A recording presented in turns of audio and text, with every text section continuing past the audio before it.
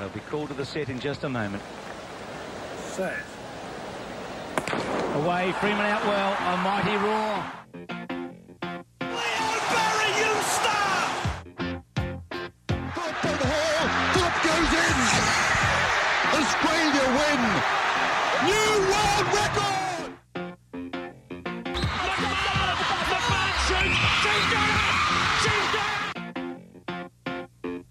The winner is Sydney, Australia. Fantastic upset for Australian Samantha Stosur in straight sets is the champion of the United States Open. Here's Aloisi for a place in the World Cup. For us. He scored! Australia have got it! It's episode 5 of The Bench. Number 5, really up to 5 already, Beck. I know, I'm excited. I get very excited by that theme song, Dave. Oh, which part is your favourite? Which part do you remember the most? Leo Barry, you star. Stephen Quartermain at his best. Well, we're going to try and talk about as much sport as we can in the time that we've got, and I cannot do it without the delightful, ravishing, enthusiastic, up-and-about co-host, Rebecca Dow. Wow. And Dave. And Plain Dave. Plain Dave. I tell you right now, we have a chock-a-block show tonight. I know. Who have we got? Tell me. Well, we've got Adam Peacock on, who is a part of the Fox Sports team. He's going to be popping in and talking about the A-League season, which is up and running. That is soccer. That is soccer or football. I'm allowed to call it soccer. We've learnt this. I think Adam will be well on board on the football side. We've got Emma Mackie, who is the Hawthorn VFL captain, or premiership captain as of this year, beating my poor Cats in the grand final. I know. That's exciting. So excited sad to talk to her, learn how I can become a VFLW footballer. Yes, they've got the trial day this Saturday. We've got Paul Zappa, who is the co-founder of Club Respect, and Piero Zizzi is the founder of the West Bromwich Albion Proud Baggies. An international guest. Yes, international guest. It's our first in 5 episodes. We're going across to the motherland. Exactly. If you do want to get in touch, you can simply just SMS us in 0427 Joy 949. Or you could put a note in a bowl and kick it through the window. Do what you want, and the bench is ready and here for you tonight. Exactly. But you know what's first, Dave? Tell me, Beck, what's first? The sports wrap.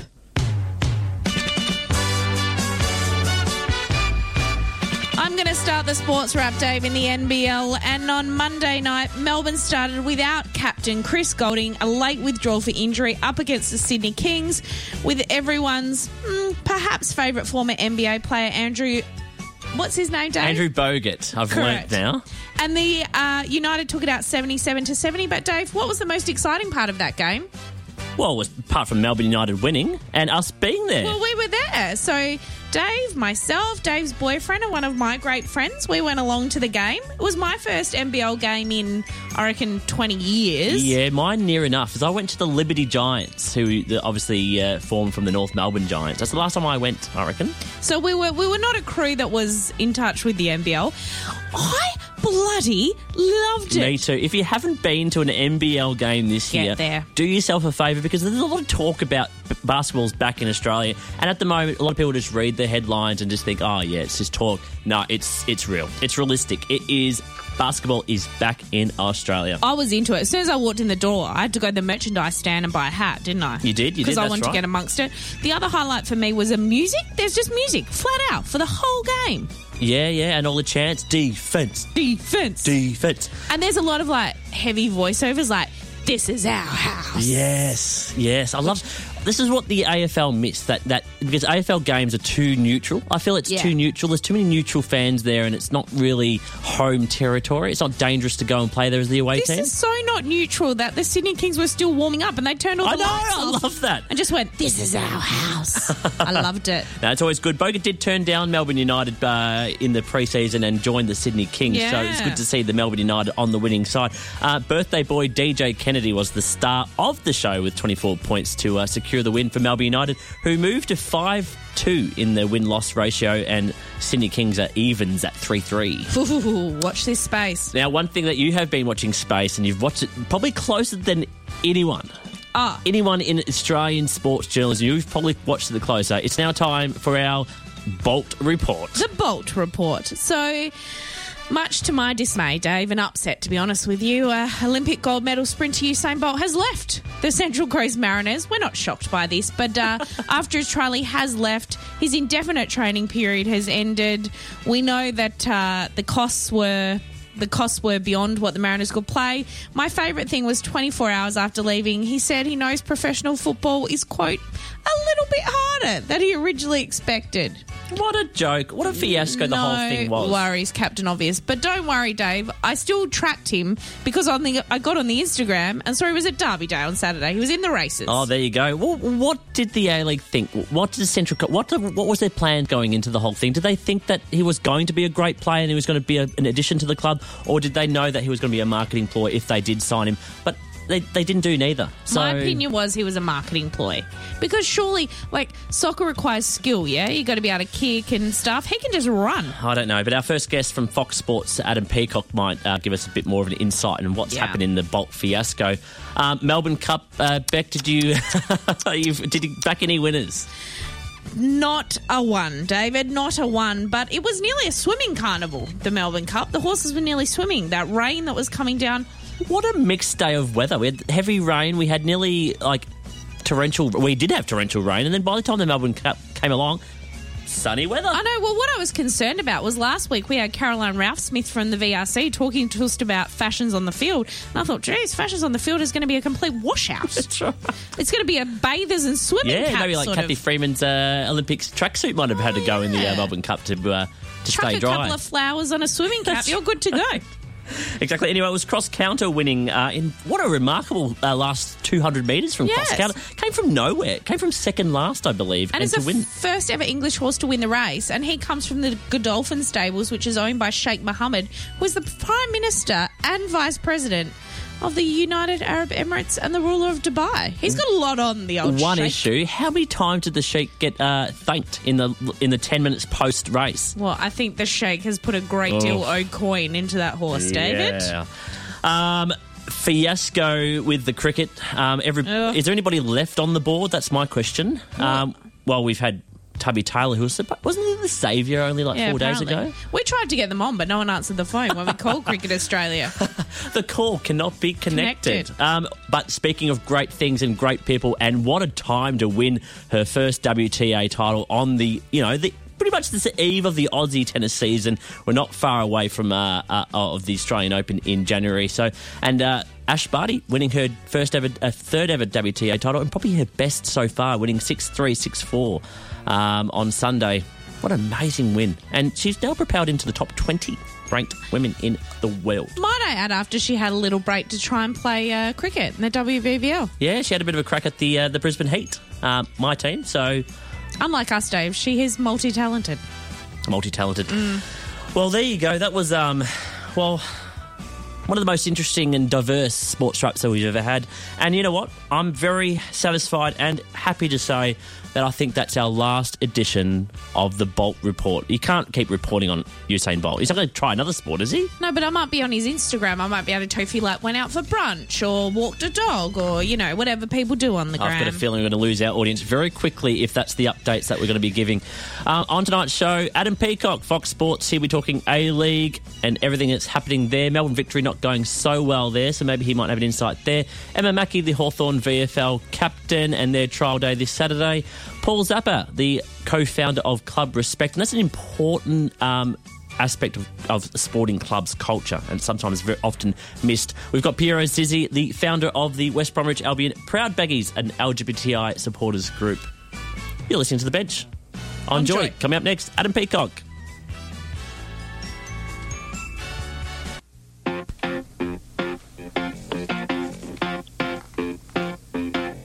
The A-League season is up and running. We might be able to now put away the Usain Bolt headlines and focus on what's happening on the pitch. And to tell us exactly what is happening is Fox Sports presenter Adam Peacock. Welcome to The Bench. Hey guys, good to be here. Now, Adam, I have a segment on this show called The Bolt Report, in which I follow Usain Bolt with great interest and excitement, watching him do nothing but chase money. That's harsh. What are your thoughts on the whole saga? You can go and ask him yourself at the Oaks Day tomorrow. I dare say he'll be there. Unfortunately, he'll be in Gosford training to become a professional footballer. I'm not sad about it. I'm just a little disappointed that it didn't work out because I would have loved to have happened. But a lot more work had to be put in from Usain from a footballing aspect. He wasn't up to it at the moment to go and play, and without patience, he walked.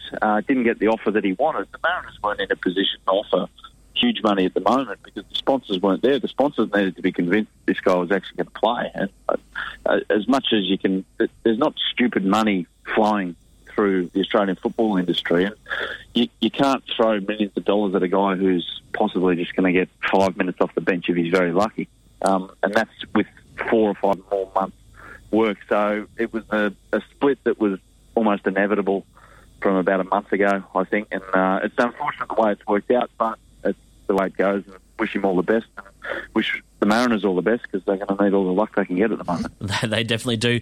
More drama on the weekend as well. We've got to touch on the what they're calling the non-handshake. So Victory coach Kevin Muscat and Jets coach Ernie Merrick didn't shake hands post-game on the weekend. What the hell is happening there with these two? And don't you just love the drama that they bring?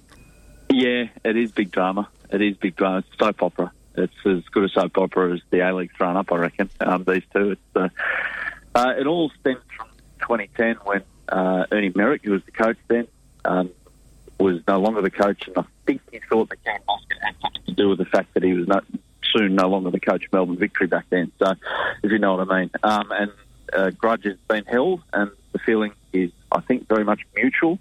Now, usually in an A-League game or a football game, it's the prerogative of the home team coach to go over to the away team coach before the game and shake hands. He instigates the shake. But there was no shake because Ernie didn't want to shake, and he doesn't want to shake with Kevin, ever. Oh. So he didn't go over there, and then after, well, you know what, I'm not going to shake your hand after the game, even though we won. I'm going to go and shake my player's hand and shake the opposition player's hand, who was left standing around. He was ready for the shake that never came. Kevin didn't want to shake now. So, yeah, it makes it interesting for the next time they play because these teams play each other 3 times a year. So we've got two more times of this to look forward to.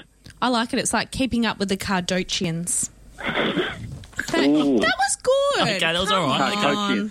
Not your greatest, anyway. Come on. Adam liked it. Now, Adam, we probably should talk about what's happening on field. The season's up and running. We're a few weeks in. Hasn't been the greatest start for the reigning champions, Melbourne Victory. What do you put that down to? It's a tight comp. It's a really, really tight comp. So there's no givens. I mean, Melbourne Victory, they get Central Coast this weekend, and the way I was there in Gosford on Sunday afternoon, Central Coast looked like a rabble in the first 30 minutes, so they'll need to turn it around. So Melbourne Victory get a really good opportunity to get a second win in a row. But this competition is as even as I can remember it in A-League history. Now, it's only been going 14 years, but it's a really compressed talent pool that all the teams have collected this season. So, there's going to be upsets. There's going to be teams going to get beat that you don't expect to get beat, and that's good for the competition in my regard. That's why they have a salary cap. Now, I don't know if there's going to be a salary cap forever in the A-League, but this year it's here, and I think it's worked a little bit because we're going to have a fair old run to the wire at the end of the season. I think it's going to go right to the wire as well. Now, Victory have somehow been able to be very impressive in the off-season, regardless of the salary cap, bringing in Japanese star Kazuki Honda and Oliver Toivonen. I try to do that every afternoon. How have they gone so far? I know Toivonen is expected to debut potentially this week. Yeah, Toivonen, hopefully, he had a bit of a knock. He picked that up just before the start of the season, so they wanted to get that right. They don't want to stuff it out. Look, if he's not back this weekend, there's an international break after that, so there's no A-League the weekend after because the Socceroos are playing 2 matches. He'll be right for 2 weeks' time, so we're going to see him soon, which is good news for Melbourne Victory. And they've got to take care of him because in January this year, the FFA have decided to play a stack of games through January, I think, to take advantage of school holidays and the like, everyone in holiday mode, so that the teams play like that. 6 matches during January, so there's a heavy load coming, and you don't want to go into that period understaffed. So they want to get him right for that. Keisuke Honda's been outstanding, great start, very professional. He's the professionalism of the guy. He does his own thing fitness wise. So they played on Saturday night. They had a Sunday recovery. On Monday was meant like a player's day off. Keisuke was down at the Melbourne Victory Training Park down there next to Amy Park, and he did about a 5K run or something like that, just to keep ticking over. So he looks after himself ever so well, and you can thank the pitch. He's great to watch, and it's great having him here. Now, you mentioned it's a few games into the season; it's pretty tight already. But who are the teams that you're looking for, and who's really impressed you? Perth have been really good. They've got a new coach this season, Tony Popovich, and they've got off to an unbeaten start. They play in Adelaide on Sunday afternoon. So Perth, who have been the perennial underachievers, they're like the people that you think are the team that you think are going to do something this year, because they've got a great base over there. It's very hard to go over there and play them because it's so far away. They don't have to travel away, but if they get that away form okay at home, they generally pick up a lot of points. They've never really had a crack at it in the A-League, but this season looks a little different for them. Sydney will be thereabouts as well, and Melbourne Victory will get the hang of it. Aside from that, it's really, really even. Adelaide are good. You can make your case for just about every team to make the final. So, as I said before, it's going to go all the way, I think. And Craig Goodwin's starting to come in some great form for Adelaide. Is he good enough to take Adelaide to the pointy end of the season? Yes, he is. Yeah, if he's surrounded by a bit of quality. Now, Adelaide don't have the luxury of what a Sydney FC or Melbourne Victory have in terms of depth. Perth certainly have depth as well. Adelaide, if they lose one or two of their top guns, like Craig Goodwin, for instance, he could be missing for all of January. He could be playing in the Asian Cup for the Socceroos. So they're going to miss him big style. But yeah, if they get maybe, I reckon they're one player off Adelaide. But Craig Goodwin, he almost won the cup final by himself last week. So he's certainly good enough, and I'd be amazed if he's not in the Socceroos team. But for the upcoming matches against Korea and Lebanon, that squad's named tomorrow by Graham Arnold, the national team coach. So I've been a big fan of Craig Goodwin's Socceroos career, but just hasn't been able to get continuous starts. Do you think this is his time now? Yeah, definitely. Especially with Daniel Ardvani, the young player. He did his knee last week in Scotland. So with him out, that's his kind of position, Craig Goodwin. It's a big opportunity. I'd be amazed if he doesn't get selected tomorrow. We're talking A-League with Fox Sports presenter Adam Peacock here on the bench. Now, Adam, the A-League chief Greg O'Rourke came out today and said that the expansion of the competition might be delayed a season. What's the latest on that, and what do you think's the likelihood of when we're going to expand? Yeah, this is all very boring, unfortunately. This is all to do with board and governance and that garbage. So there's a new board coming in to the FFA, and I think the elections are November 19th, if I'm not mistaken. So the management of the FFA have done all this work to collate all the bids, work out who's who, work out the wheat from the chaff and all that, and sort it through it, and they've got a recommendation that they're take to the board. Now, the board that's in there at the moment, well, they're 2 weeks away from being disbanded, so they don't want to make a decision. So then the new board has to come in, and then they have to make a presentation, then they have to make a case, then the new board wants to see all the bids. So it's just ticking over time.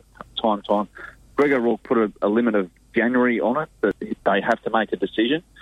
So I think the prudent thing would be to delay it another season. Now, that's going to annoy a lot of people in Australian football, but the good thing is that the wheels are in motion finally, and it's going to happen. Now, the big things for new teams coming in, I think, is the fact that they need a stadium to play in. They need a geographical identity. They're the two crucial things. So on that basis, I reckon we're going to get a new team in Melbourne. I wouldn't be surprised if there's Canberra, and Sydney might be a hope as well. I'd like to see South Melbourne. I'd really like to see South Melbourne return to the A-League. Are they any chance, or are they going to stick away from that tradition or that history of the National Soccer League? I reckon they're up against it a little bit at the moment. Unfortunately, I'm with you. I'd love to see like a team with historic connection to Australian football past, which has been horribly handled in the modern times by the authorities, i.e. the FFA. And I think they made a big, grave mistake 14 years ago when they set up the A-League, that they went too nuclear, if you like, in terms of resetting Australian football. But it's hard to mend those bridges, and I just get the feeling, though, that they're behind the eight ball down there in Melbourne. There's some big money involved in the others. We've got these stories flooding about that they're having a few cash flow problems, that they owe their ex-coach some money, they owe their players some money. It's not a good look at this time. It's horribly timed. But hopefully teams like South Melbourne, teams like Avondale and Bentley and those teams who performed so well, and talking to Melbourne teams like this all around the country. Hopefully there's an opportunity for them when they set up a second division. Now, that's all down to money as well, and all down to the governance and the structure of the board and how they want to play it.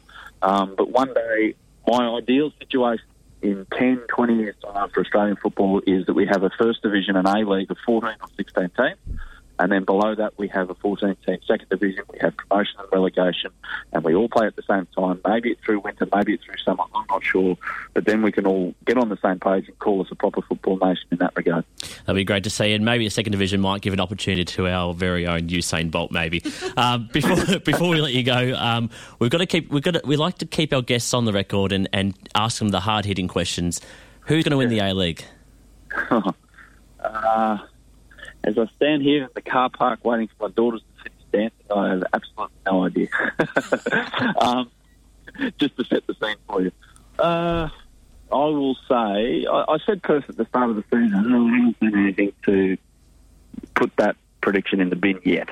I'm not saying it won't end up in the bin, because usually that's where my predictions end up, especially they did on Melbourne Cup Day. Oh, yeah, join the club. Yeah, exactly. So I think Perth just... Well, yeah, I'll stick with that. We'll pencil that into the official records of the bench. Keep up the good work, Adam. We're loving Fox Sports coverage of the A-League, and it sounds like we're in for another hectic and enjoyable season. Thanks so much for taking time out to chat to us here on the bench. No sweat. Have a good one, guys. Cheers. Thanks. That was Adam Peacock, Fox Sports presenter, joining us here on the bench to talk A-League. You're listening to The Bench on Joy with Beck and Dave, and on the line now we have the captain of the Hawthorn VFLW team. Her name is Emma Mackie. Welcome to The Bench, Emma. Good evening, guys. Thanks for having me. Thank you. Now, Emma, last time we spoke to you on Joy, which was when I was on Chicks Talking Footy, the Hawks were gearing up for their grand final appearance, which you went on to win. Tell us about that game, what it was like when the siren went, and the experience of being the VFLW premiers. Oh, where to start with that one? It's it's a hard feeling to explain, actually. I guess when you hear the siren go, it's an overwhelming feeling and very surreal, and I think you don't really... it doesn't sink into a few days after, so, you know, a whole week of celebrating, you get to the end of it and you're still pinching yourself. So, no, it was an amazing game, amazing day. I think everyone... getting the opportunity to run out onto Marvel Stadium, we're all really excited for that, and to be playing in the grand final, so to come away and win it, and to be premiership players, and it was amazing. And Emma, am I right that you got to experience the Hawthorn premiership tradition of going to Jeff Kennett's man cave? So Jeff... I guess had a little bet at the start of the year, and he said if we won the premiership that he'd invite us back, and we held him to it. So he invited us back to his man cave, and that was a pretty awesome experience as well. Not something you do every day, I wouldn't have thought. No, it was very cool though, very cool. Now, after that premiership, 3 of your teammates, Michaela Cann, Jade Van Dyke and Emerson Woods, were taken in the AFL draft, which was just fantastic. What do you think that says about the Hawks Club and your team's performance over the year? Oh, yeah, it was amazing to see those 3 girls get picked up by an AFL women's team, and I think that just shows, how much, work the Hawthorn Football Club has put into the program that they've created, from last year, but mainly going into this year under the Hawthorn banner. But, foremost is Paddy Hill and the coaching from him, and then all of the staff and the support that he gets around that as well. I think it just shows that what we're doing is right, and developing the girls that came across from last year, and some of those younger girls that come across from the TAP Cup, and getting them onto an AFL women's list is all about what Hawthorn has been. So something's working. And how do you think it will feel going into the next VFLW season with the pressure of being the reigning premiers? I think it'll be different again going in next year. It'll be interesting to see, even what happens after the AFL women's season this year, and what the landscape will look like next year for the VFL women's season. I think the VFL league is just growing and getting stronger and stronger. And, as far as what list we'll have next year will be interesting. So I think we'll have to probably, you know, bring the team together again from the start of the season and probably almost start again, I guess. So it's kind of trying not to rely too much on what we've done this season and hopefully, you know, recreating again next year. It's a tough one, though, I think. Yeah. And the Building the List starts this Saturday. The Hawks are having a VFLW Talent Identification Day. What sort of players are you looking for, and is our very own Beck any chance to make the list? Yes. If you're looking for a 5'4", 37-year-old uncoordinated woman, I am in. And that's being generous, Emma. That's being generous. We're looking for anybody, you know, anybody that wants to come and play football, that everybody is invited and welcome. So if you want to come along, definitely I would not say no. But, I think the program that we've done, even, you know, for over the past couple of years, we've been a really big community-based, focused team. So we're really wanting to just get girls from all corners just coming across. And if it's girls from other leagues or sports, you know, we've got definitely a few girls on the list this year, including myself, that came across from other sports. So pretty much anybody that wants to give football a go.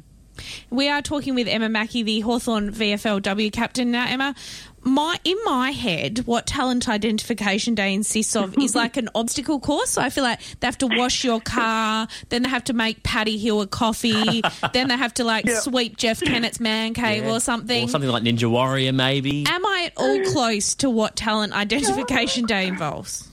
You're a little way off. I mean, unless it's changed since I went there 2 years ago. It might have after the premiership.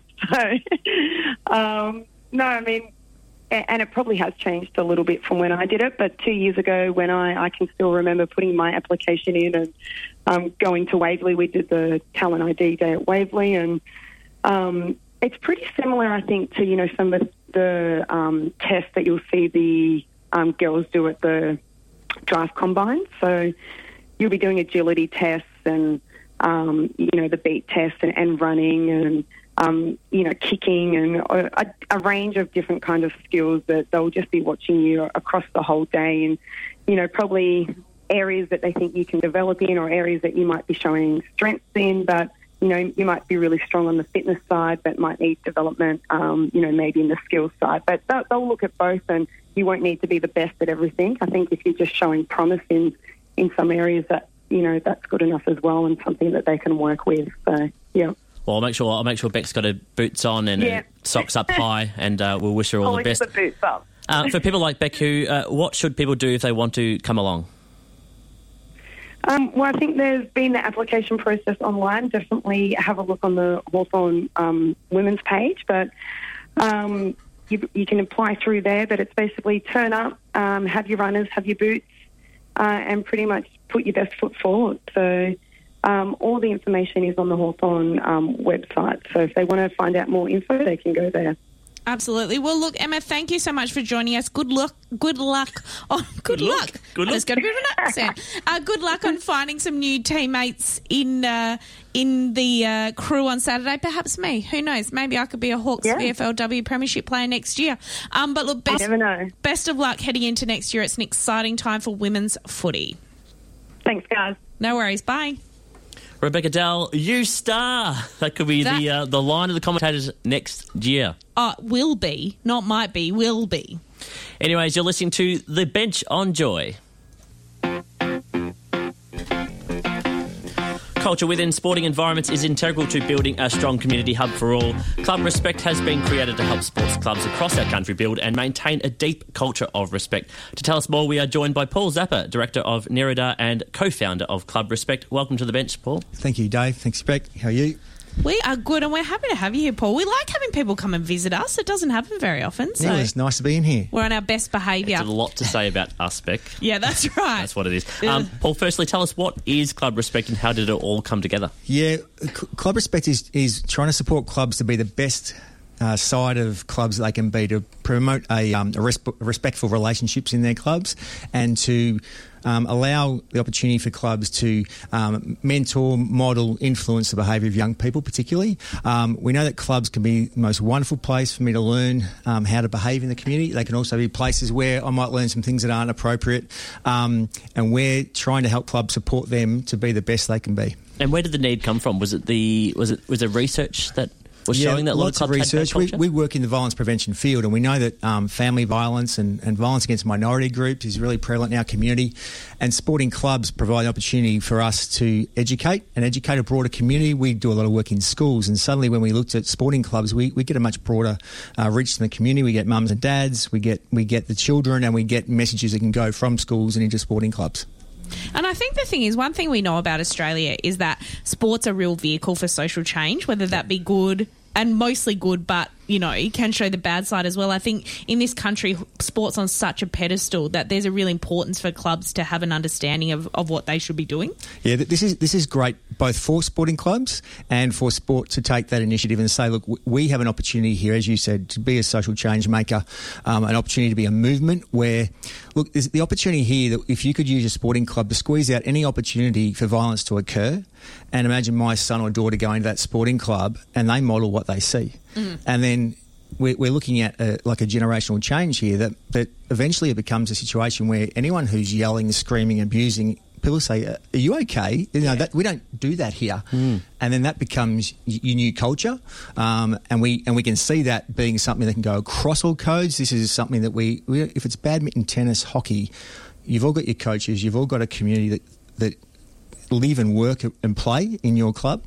And in all our experience so far, we've trialled 5 years of this in NRL Victoria. So NRL clubs, you know, some people see them as quite a tough sport. They are full of normal human beings wanting to support their club to be the best they can. There's little under sixes running around, and mums and dads, and everyone being the best they can be for that community. And through those clubs, what we saw happen was as we trained up multiple clubs, those clubs got to enjoy playing against each other. They knew to anticipate what behaviours were accepted or not accepted, not just in their own club, but when they played against each other. They quite enjoyed knowing that club has been through the same process as us. So for a club that reaches out to Club Respect, what do they expect in return? What does the services of Club Respect look like? Sure. Quite at the moment, you can go to clubrespect.org and read what we've been putting as an online framework for clubs. Everything's starting from your big picture mission statement into your values and how you can put your values into action, right the way down to if you are seeing someone who's abusive on the sidelines, what might you do in a safe and respectful way to deal with that, and all the parts in between, if you like. So education for coaches for how to be a great role model coach, education for parents for how to support my person, whether my young child, whether a sports star or whether they're performing just for enjoyment, and each person has a part on that website. They can go and see how they can be the best part of that for the community. Then over the next 6 months, we're going to continue trialling with different codes. And in 2019, we hope to launch an outreach phase where we're hoping that there will be an opportunity for clubs to come together at a forum, and the forum might be about coaching and modelling respect as a coach. Sure. And our piece there will be largely around communication, language and behaviour. And when you talk about respect, Paul, is it, I mean, obviously, you know, we're very interested in the LGBTI perspective, Sure. but is it cultural, and what sort of, when we say respect, what do you mean by that? It's a great question. So respect is actually, and sometimes in sport, respect can be gone the other way to violence. You need to do what I say, or, you know, to earn my respect. So we're looking at behaviours that are safe, kind, fair, supportive behaviours, that if you're doing any negative behaviours like yelling and screaming, you can't be respectful at the same time. So we're looking at even things around how the whole culture works. So after the game and you look around for someone else to clean up after you, well, that's not a respectful behaviour.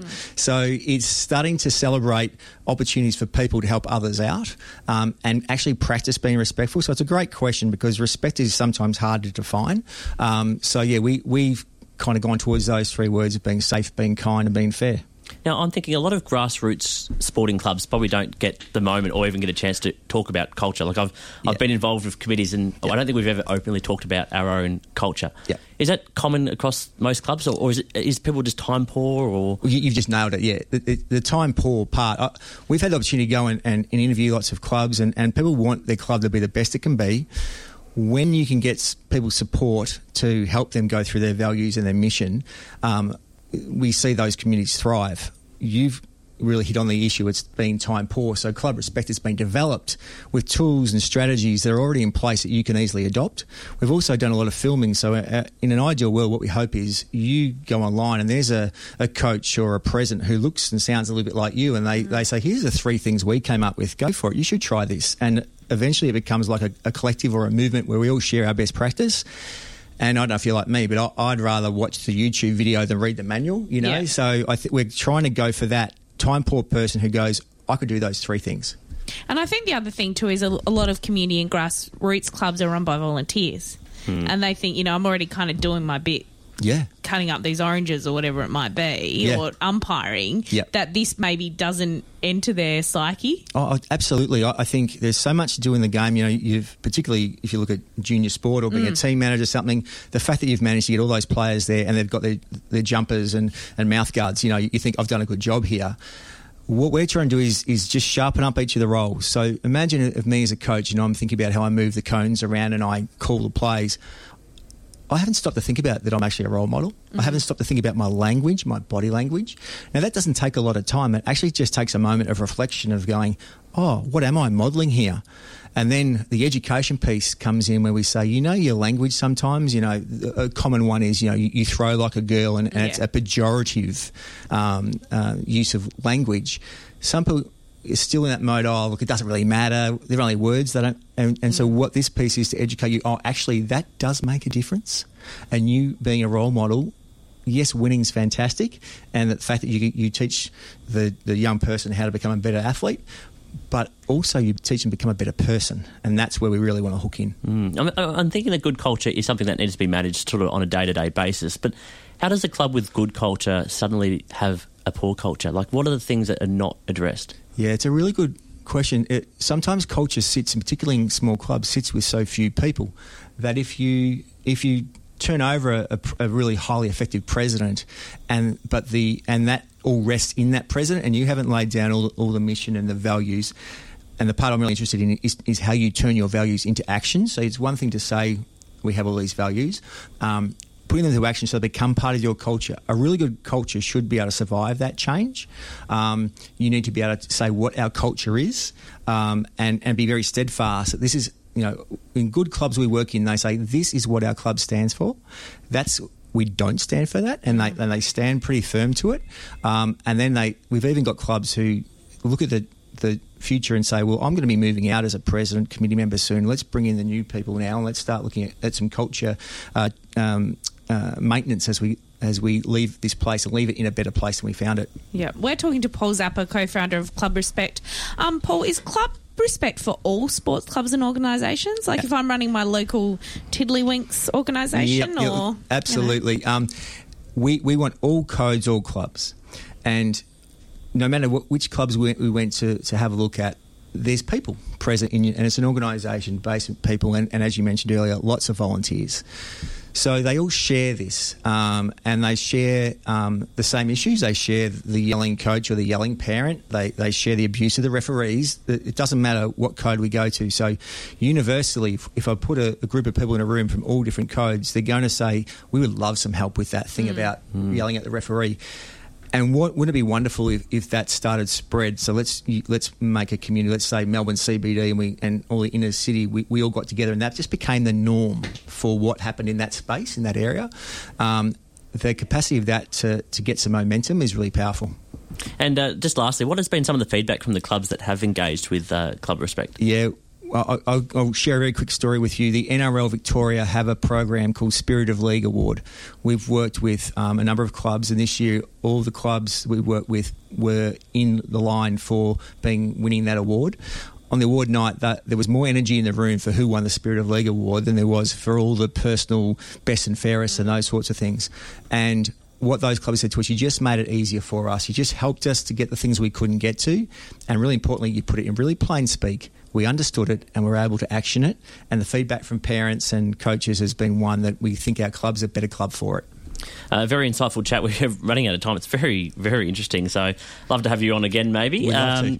Thank you for coming on. And for people wanting more information, what's the website? Yeah, sure. Clubrespect.org. If you go to clubrespect.org and have a read of what we're doing, there's also contacts in there. We'd love to hear from clubs. We're really looking for some foundation clubs who'd like to get on board and be part of this movement. So if they want to reach out to us through those contacts, that'd be fantastic. That was Paul Zappa, Director of Nerida and co-founder of Club Respect. You're listening to The Bench on Joy.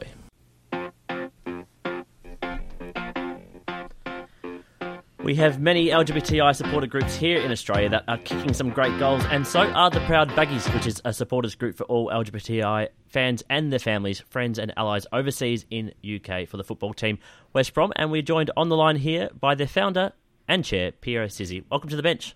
Hi, good evening. Now, tell us, how did the Proud Baggies come together? It was born last year, so September 2017. We officially launched at the club as part of the club's inaugural Diversity Day, where they celebrate the diversity at the club. We launched in September, but it was about a year in the making. So I come from a sports background anyway, so I'm director of a sports marketing company. So I kind of saw firsthand the kind of struggles in the sports industry and the kind of homophobia that exists in football and sports. So I thought I was quite well placed to spearhead this and bring it forward, as West Bromwich Albion didn't have this LGBT visibility at the club. So our aim has been to increase the LGBT visibility at the club and to try and stamp out all forms of homophobia and to celebrate the diversity at the club. Having just celebrated the first anniversary of the Proud Baggies, what have been some of your biggest achievements throughout those 12 months? We've got many success stories from the last year. We've recently just been nominated for 2 national awards, which is obviously a very, very proud moment for us. We've been nominated for the Best Club and Supporter Group Relationship at the Football Business Awards here in the UK. And we've also been nominated for the Fans for Diversity Award, which is run by the Football Supporters Federation. And across the year, we've had many personal achievements. I think one that stands out, we have loads of success stories from individual members. So one that sticks out for me, we have an elderly guy who'd actually inspired our new 1968 club. He is a full-time carer for his mother, so he couldn't get along to many games or to many social events. But just having the online network that we have, the WhatsApp group, and just having that support network of fellow LGBT supporters, he said that was such a big support and help for him, and it kind of gave him that respite that he needed. So to have that support network and to hear that back from our own members, to know that there's like-minded supporters that can help him out, and he doesn't feel like he has to suffer alone. There's definitely a big. It's definitely a big moment for us. And also, for the beginning of this season, the club permanently put our flag into the stadium. So that raised our visibility hugely at the club. So now every match day, you'll see the Proud Baggies flag in the East Stand at the Hawthorns, which gets TV coverage, which gets 25,000 people seeing it every week. So that sends out a really positive message to show that West Bromwich Albion are inclusive and welcoming environment for all. That's really, really good to hear. Now, you mentioned the 1968 Club. Can you tell us more about that initiative? Yeah, sure. So it was, as I said, it was inspired initially by one of our members because we saw that we had some over 50 members that maybe were socially isolated and felt lonely and kind of removed from not only the LGBT plus community but also from the footballing community. So maybe they'd stayed away from football matches because of the homophobia or because of the kind of macho environment that exists in football stadiums. Soccer stadiums, I should say. They felt that. So we felt that if we can help bring back that generation of supporters and kind of tackle the social isolation and the loneliness in LGBT people over the age of 50, then that would be a real positive for them. So we were lucky to be given a grant by a local organisation here in Birmingham called Aging Better in Birmingham. So we can now provide free tickets, free travel and refreshments to any LGBT plus people over the age of 50 and get them along to our pre-match meetups, get them mingling and speaking with like-minded fans and having that support network. So yeah, we launched last week and we've already got lots of interest from lots of people that want to get involved in what we're doing, so that's great. That's a fabulous story, Piero. I feel like I'm going to cry. It's so special to hear those stories of people who obviously love the sport feeling comfortable to come back to it. Yeah, absolutely. I think when we hear these stories and we hear the feedback from the members and how much it's impacted them, I think it really hits home that what we're doing is a great thing, and it's our own fellow supporters feeling welcome and included at our club, and it's massive kudos to the club as well for being so open and so inclusive as a football club. What's your personal motivation to make the Proud Baggies what it is and to be so involved with the club? Sorry, say that again, sorry? What's your personal motivation to put in the work to make the Proud Baggies what it is? Yeah, I think because I work in the sports industry, so I came out to my family and friends when I was 18. But I wasn't able to come out in the sports industry until I was 25. So it took me 7 years to come out in the sports industry because it's a very macho environment, and there is some homophobia in the industry, and it's kind of a taboo subject. So there aren't many out LGBT professionals, and there's certainly no LGBT professional footballers, male footballers in England, in the UK. So I think for me, I kind of saw the struggles, and I just wanted to kind of be a role model for younger LGBT people and to try and show that you can make a success of your career and be LGBT in football and in the sports industry. And I know West Bromwich Albion have a proud history of diversity.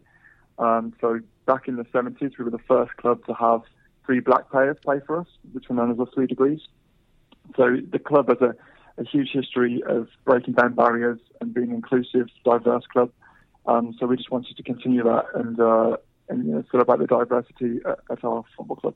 I was about to ask, how's the involvement? What sort of level of involvement has come from the club? But by the sounds of it, it's been actually quite forward and proactive from the management and board of West Brom.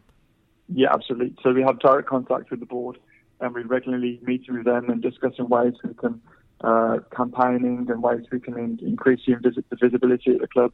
So the club have been from day one. We literally, they were saying, "What can we do to help you?" So the club have been brilliant and they've really helped push us forward. And I think proof of that will be on the 3rd of December. So we have a campaign here in the UK run by Stonewall, the LGBT charitable organisation, which is Rainbow Laces.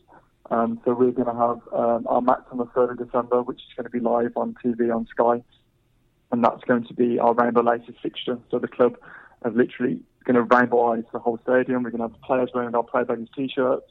We're going to be wearing rainbow captain's armbands, rainbow laces, rainbow corner flags.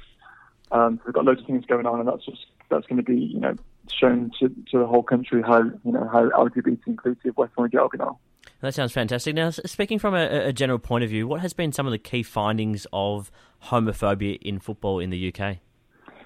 I think it's definitely changing for the better. We now have in the UK 43 LGBT plus supporters groups.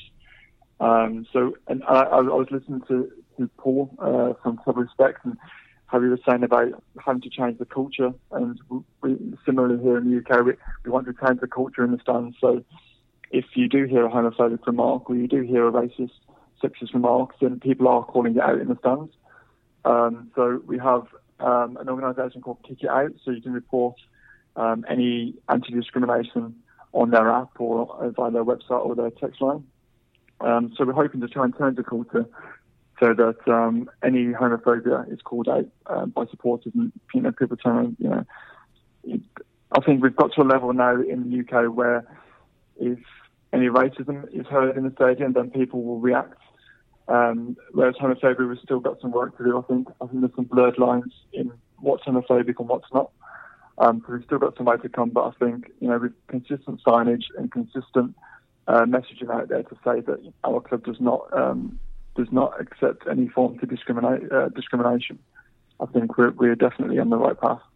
We're chatting to Piero Zizzi, the founder of LGBT plus supporter group Proud Baggies for the West Brom Albion Football Club. Piero, one of the things we've seen in Australia is with the pride groups around our AFL clubs, they've joined together as the AFL Pride Collective and really worked together to try and put on events and lobby and those sorts of things. You mentioned there's some other groups in the UK. Do you have that sort of connection with those other groups as well? Yeah, we do. So, as I said, there's now 43, which has grown exponentially over the last few years. So 4 years ago, there was 3 or 4 founding groups. So now the rise has been huge. And there's an organisation which I used to sit on the committee of called Pride in Football, which is a coalition. It's the alliance of LGBT plus supporters groups. So within that, we all meet up for games and we discuss best practice, and we have like online chats where we can discuss what we're doing in and out of each other's clubs. And so this weekend, Western Rugby Albion, we play against Leeds United, and they, similar to us, they started last year, and they've got a very big LGBT plus following, and they've been very successful in the last year also. So we're going to meet before the game in our fan zone, and then after the game we're going to have a social in Birmingham and go out for a few drinks. So to have that kind of connection with all the supporters, and no matter what club, no matter what the rivalry is or what kind of club you come from or whereabout in the UK you come from, we can all come together as a collective because we're all pushing for LGBT inclusion in our football clubs. That's really fantastic to hear. Before we let you go, West Brom are just currently sitting just outside the playoffs positions at the moment. Are they a chance to do what they do so often, is relegated and get promoted straight again? We're hoping so. We think it's a bit of a transition period at the moment because we have our new manager and lots of new players. We're struggling in defence at the moment and conceding a few too many goals. But I'm backing them to definitely make the playoffs. Or hopefully automatic. That'd be great. Well, look, best of luck to the club and to the Proud Baggies. That was Piero, co-founder of the Proud Baggies, the West Brom Albion LGBTI supporter group. Thanks for joining us on the bench. Enjoy.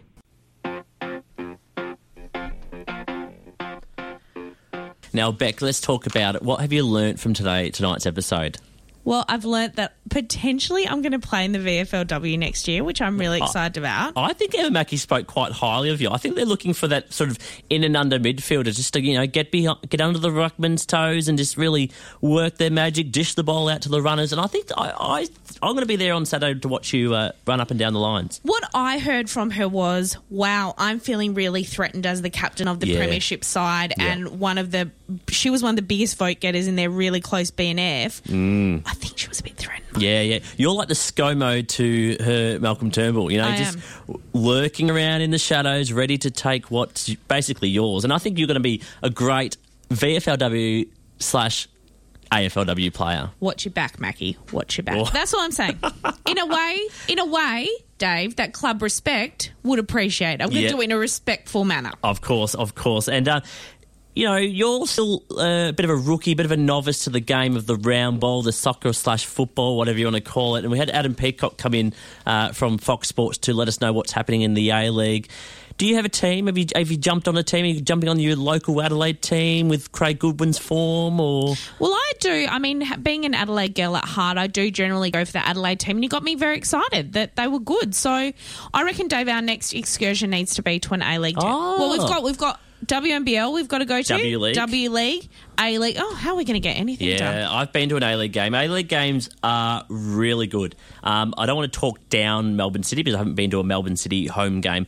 I've been to a few Melbourne Victory home games, and they can put on a show. You know what? One thing I'll be doing, Dave, is buying the merchandise. That's for damn sure. You are big on the merch, aren't you? I basically have a whole space in my house for merch. I don't care what it is. I'll buy anyone's merch.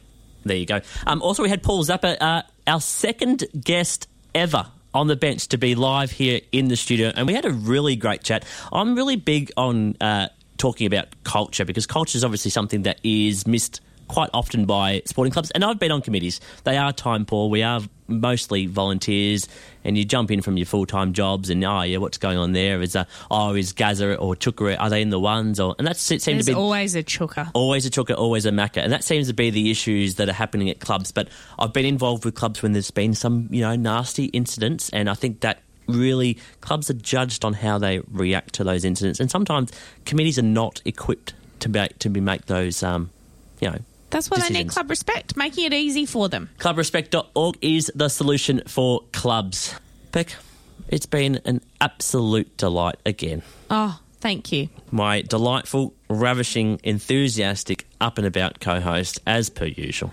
And you, Dave. And playing Dave. That is numero... What's 5? Is that 5 in Italian? Yeah, I feel like I can learn that throughout the season. That is the bench for another week. Thanks to all our guests. Thanks to you, Beck.